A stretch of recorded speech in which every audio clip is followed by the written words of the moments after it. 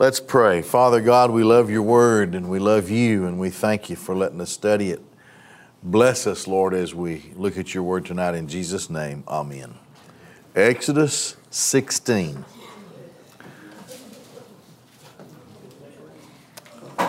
All right, so verse 1, they journeyed from Elim. You can't stay there. You're the people of God. You did a lot of stuff.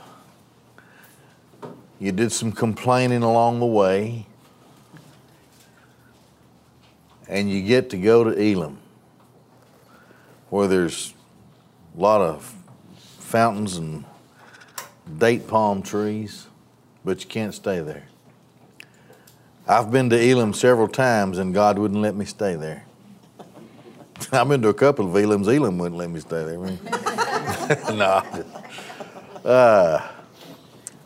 But they journeyed from Elim. And the entire congregation of the sons of Israel came to the desert of Sin, which is between Elim and Sinai, on the 15th day of the second month after their departure from the land of Egypt. So they have to keep moving. The entire congregation of the sons of Israel grumbled or complained against Moses and against Aaron in the desert. Sons of Israel said to them, "If only we had died by the hand of Yahweh in the land of Egypt, when we sat by pots of meat, when we ate bread to our fill. For you have brought us out into this desert to starve this entire congregation to death." Now I'm gonna have to say in verse 3 that these sons of Israel must have been reporters for CNN, right?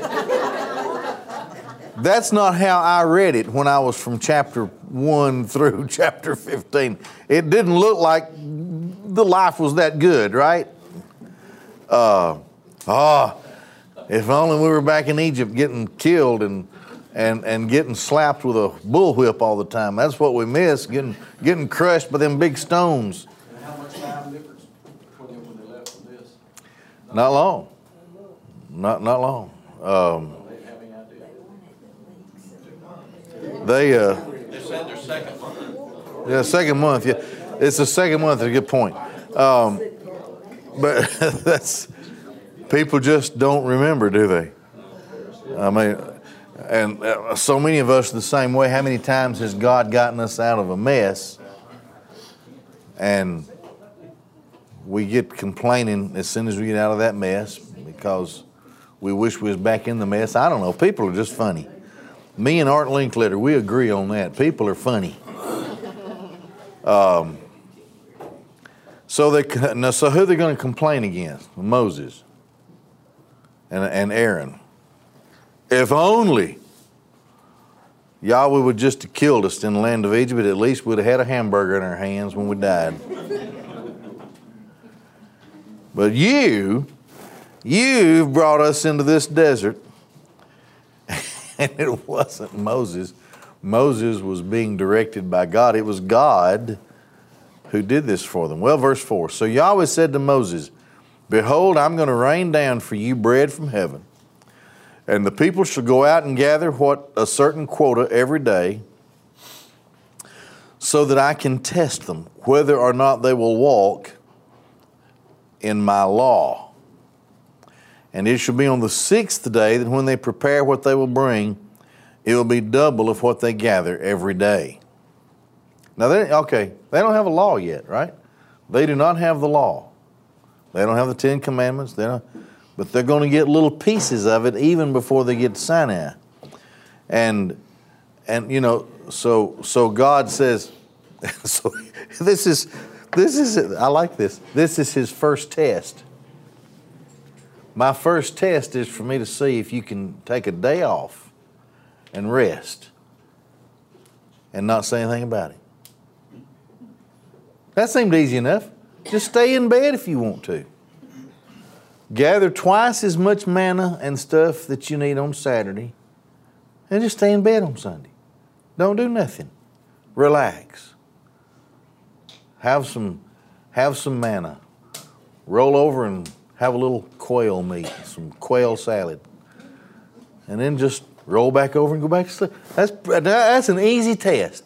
Do you think Israel passes this test? All right, so here goes. Thereupon Moses and Aaron said to all the sons of Israel, in the evening you shall know that Yahweh brought you out of the land of Egypt. And in the morning you shall see the glory of Yahweh, for he hears your complaints against Yahweh. But of what significance are we that you make the people complain against us? Poor old Moses. What did I do? Right? Yahweh hears your complaints against Yahweh. I kind of be careful. If I had just seen a whole ocean fall down on an army, and a pillar of fire swinging around and protecting me and all this, I think I'd think a little long and hard about this. But they didn't. Yahweh brought you out of Egypt. Who are we? Of what significance are we that you complain against us? See, I know this feeling. Moses is one of those guys that can be in a dark room by himself, standing in the corner, not saying a word, and somebody's getting mad at him. How old is he now? Huh? How old is he? He's 80. He may be 81 by this time. I don't know. I don't know when his birthday was. See what you got to look forward to? Yeah, well, just, at least he didn't have bad knees and he could walk all that way. Why? How important are we that you would do this to us? And Moses said, when Yahweh gives you in the evening meat to eat and bread in the morning with which to become full, for Yahweh hears your complaining, which you make against him. But of what significance are we? Not against us are your complaints, but against Yahweh. In other words, when you say all these bad things, you're fussing and complaining against God. Moses said to Aaron, say to the entire congregation of the sons of Israel, draw near before Yahweh, for he has heard your complaints. Now, how would you take that? You know? Well, maybe I'll just stand back here. He's heard your complaining.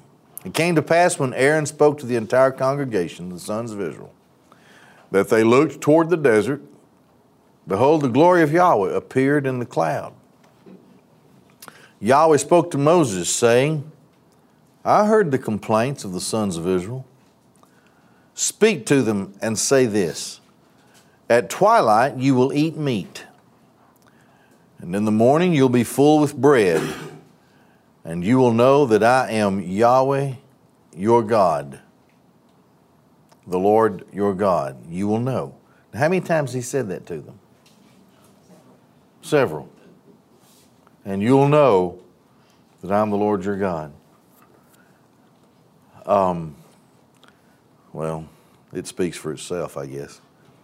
It came to pass in the evening that the quails came up and covered the camp.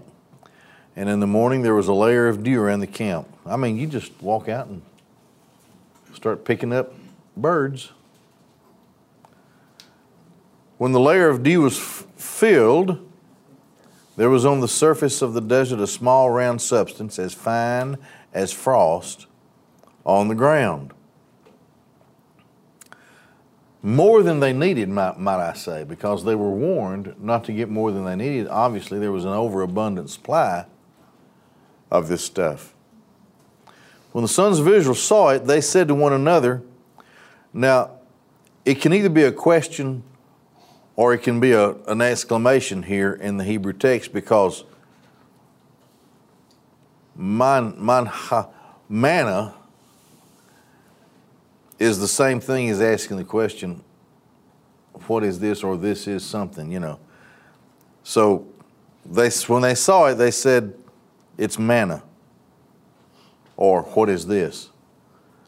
Because they didn't know what it was. So when you read the next phrase, you see that the question, to translate it with the question, is probably more proper. What is this? They didn't know what it was. Moses said to them, it is the bread that Yahweh has given you for food. Now remember, that supply never fails. You know, Christ talked about himself as the bread of life, and that not as the fathers ate and died, he who eats this bread will live forever, Christ said. What is this? It's the bread, it's the bread that Yahweh has given you for food. This is the thing that Yahweh has commanded. Gather of it each one according to his need, an omer for each person, according to the number of persons, each one for those in his tent you shall take. And the sons of Israel did so. They gathered, some more, some less. They measured it with an omer, and whoever gathered much had none left over. Whoever gathered little had no slack. Each one according to his need, they gathered. Moses said to them, now I don't like this part, but it is funny. Moses said to them, it's kind of like talking to your child and they don't pay any attention. It's just like you said nothing. Moses said to them, let no one leave over any of it until morning. Don't get more than you need. But some men didn't heed Moses and left over some of it until morning. And it bred worms and became putrid. And Moses became angry with them. That didn't taste too good, did it? They gathered it morning by morning, each one according to his need, and when the sun became hot, it melted. Look, what is the testing here? They got to depend on God, not on themselves, day by day. God said, I'm going to do this for you every day. Well, they're going to have to just believe that. They can't just overindulge according to the way they want to do it. They're going to have to do it a day at a time, trusting that God will sustain them like he said he would. Some of them didn't believe it. And look what happened to it. So they started gathering each according to his need every morning. But when the sun became hot, it melted. It came to pass on the 6th day that they gathered a double portion of bread, 2 omers for each one.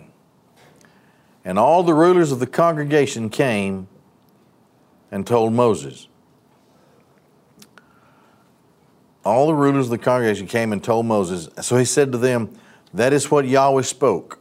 Tomorrow is a Sabbath rest, a holy Sabbath to Yahweh. Now they hadn't really practiced this like this to this point. But this is baby step number 1 to the law of God. Baby step number 1, a rest to the Lord. You're going to get to rest and not do a thing. You're not going to have to walk anywhere. You're not going to have to cook anything. You're not even going to have to make your bed. Just enjoy the Lord. A rest to the Lord. Holy Sabbath to Yahweh. Bake whatever you wish to bake. Boil whatever you wish to boil. And all that remains lay up for yourselves to keep until morning. In other words, the rule of spoilage is laid aside for the day of the Sabbath. You can lay aside because you're not going to be able to go out and gather anything on the Sabbath. God will make sure that everything, yourselves, I spelled that wrong, your slaves. Boy, I get so fast on that thing sometimes. To keep until morning. So they left it over until morning as Moses had commanded. It did not become putrid, and there wasn't a worm in it. Moses said, eat it today, for today is a Sabbath to Yahweh. Today you will not find it in the field. You won't be able to go out and gather it because it's not going to be there. 6 days you shall gather it, but on the seventh day, which is the Sabbath, on it there will be none. On that day there will be none. It came about that on the seventh day, some of the people went out to gather. There they go again. Went out to gather manna, but they didn't find any. These were the people who weren't following a strict diet. They just felt like they could have a little extra.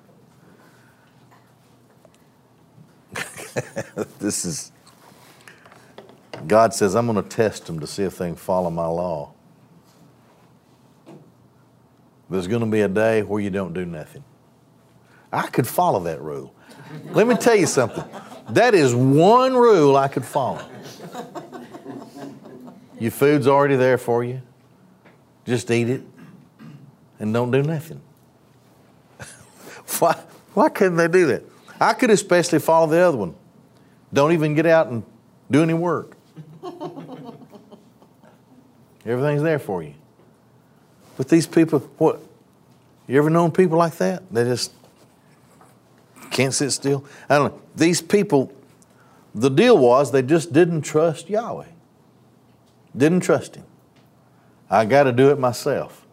I got to see this for myself. Well, what did they find? They found nothing. And Yahweh said to Moses, how long will you refuse to observe my commandments and my law? Now, Moses hasn't gone up to the top of Sinai yet, right?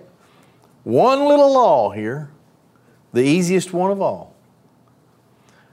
See, for Yahweh has given you the Sabbath.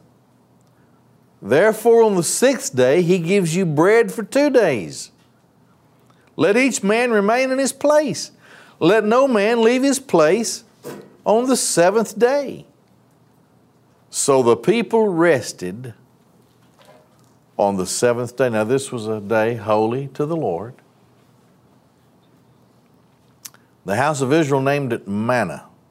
It was like coriander seed. It was white. It tasted like a wafer with honey. Vanilla wafers. A wafer with honey. Quail at night. And honey wafers for breakfast. Now, they didn't eat lunch. I guess it didn't sit well with them doing all that walking through the desert. Moses said, this is the thing that Yahweh commanded. Let one omerful or omer of it be preserved for your generations in order that they see the bread that I fed you in the desert when I brought you out of the land of Egypt. So they're to put some, and that was in the Ark of the Covenant. Moses said to Aaron, take one pot and put in it an omer of manna and deposit it before Yahweh to be preserved for your generations. As Yahweh had commanded Moses, Aaron deposited it before the testimony to be preserved. Now you see, this thing doesn't all just happen at once. This is a process, this is a series of development. What's going to happen, and of course the law gets placed in the ark, and then there's instructions on how to build the ark later. Deposited it before the testimony to be preserved, and the sons of Israel ate the manna for 40 years until they came to an inhabited land. Now, I like honey and I like wafers. I could live on that, but maybe for a year or two. I don't know. I guess I like quail. Seems like I had quail once. But that 40 years was punishment, though. It was punishment, yeah. Eat it. Eat it. They ate manna until they came to the border of the land of Canaan. Now here's the most important verse in the whole chapter. An omer is 1/10 of an ephah. Oh, okay. I was wondering how big an omer was. That's equal to 43 eggs. 43 eggs, is that what that is? An ephah, I know, I looked it up. An ephah is about what, 6 gallons? An ephah? That's a bushel. Actually, it said 43.2 eggs. Peter Piper picked a peck Is that a homer or an ephah? of pickled peppers.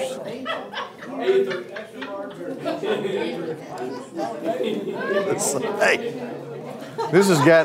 this one verse has gotten more discussion than all the other verses. We may be missing the point here. I don't know. I'm telling you, it's 44 eggs. It's according to whether it's a large or an extra large. Are these little eggs? Yeah.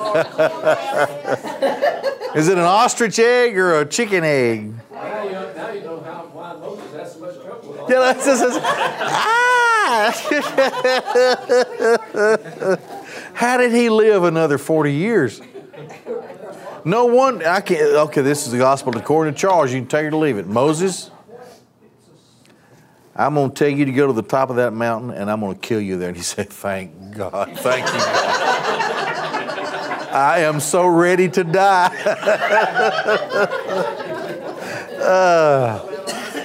Poor old Moses. You'll hear that a lot from me during this whole thing. He finally lost his temper and struck that rock.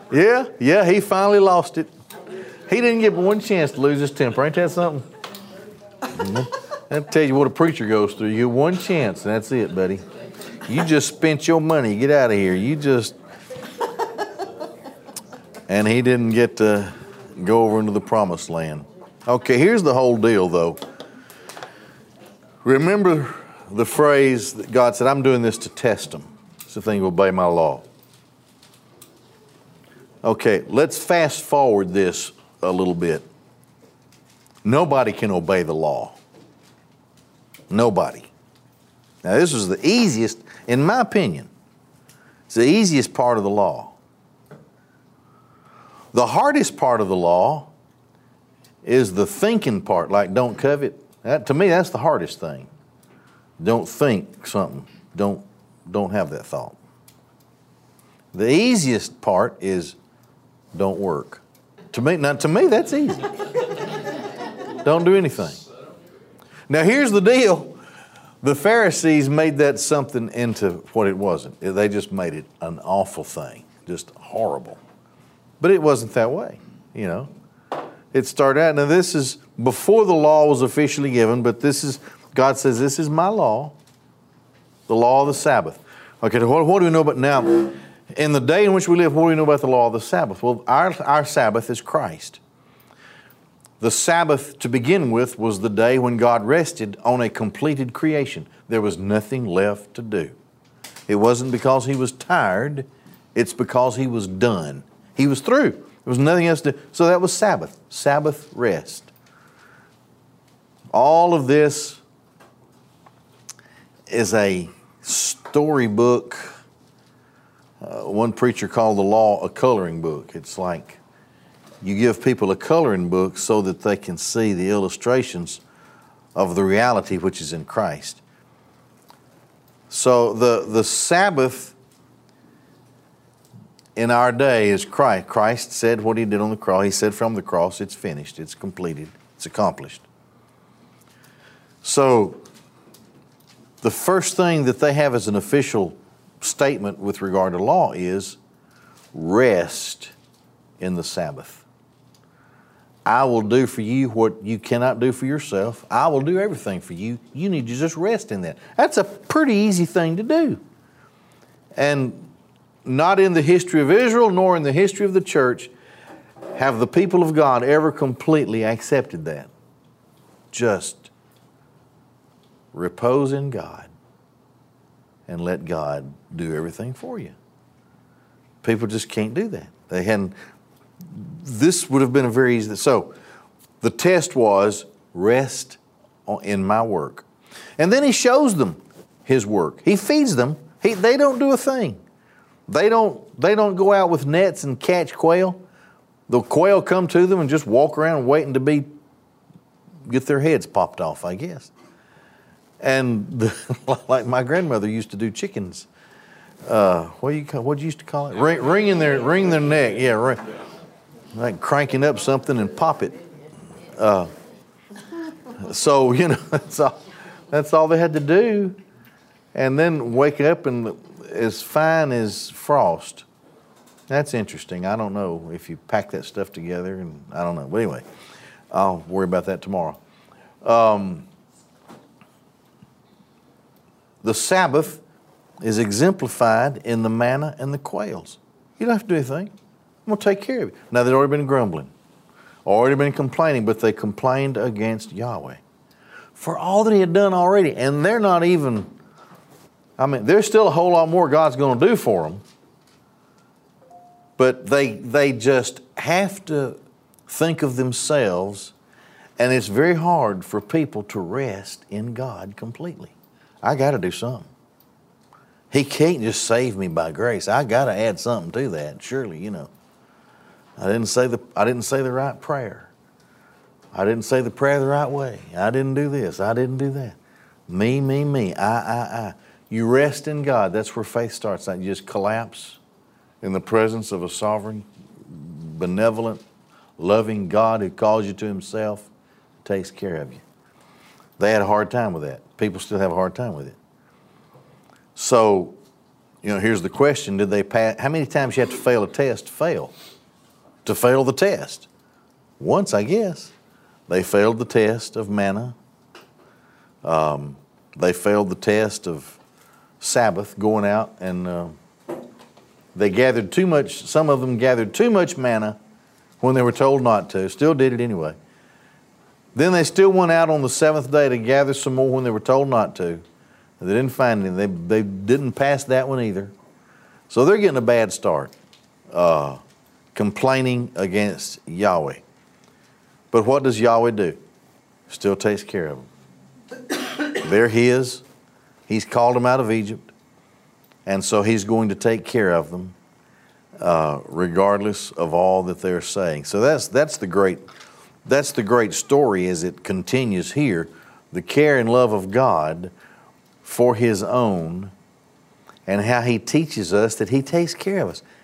He'll handle it if we'll just... We mess it up when we insert ourselves. We get it all messed up. You know, remember Peter, for example, objected to Jesus, who said, I'm headed down here to die. And Peter said, we'll never let that happen. Get thee behind me, Satan. In that greater context, you know, Jesus asked the question, what does it profit a man if he gains the whole world and loses his soul? You know, they were arguing about who was going to be seated close to him in the kingdom. You know, well, suppose I give you the world, but you try to keep me from the cross. You might gain the world, but you'll lose your soul. To rest in the Sabbath is what we're called to do. It's a very easy and simple thing. So, God also he's already started their calendar year as a nation, and he's already beginning to establish a Bureau of Standards with an omer and an ephah. Omer and ephah. It's like Dork and Dorcas, I guess. We're going to stop there, and God willing, we'll pick it up there next time. Let's pray. Father, we marvel at your grace, the beauty of our salvation, and how you have handled everything for us, and how you sustain us even through our times of disobedience.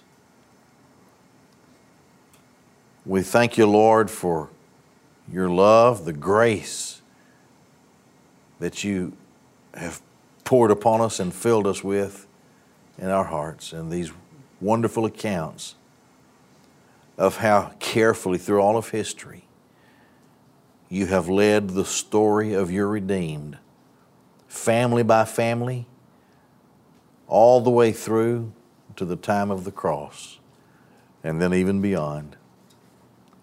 Help us, Lord, to preach and to teach this wonderful, wonderful account and the good news of Christ to others who are everywhere. And it's in His name we pray. Amen.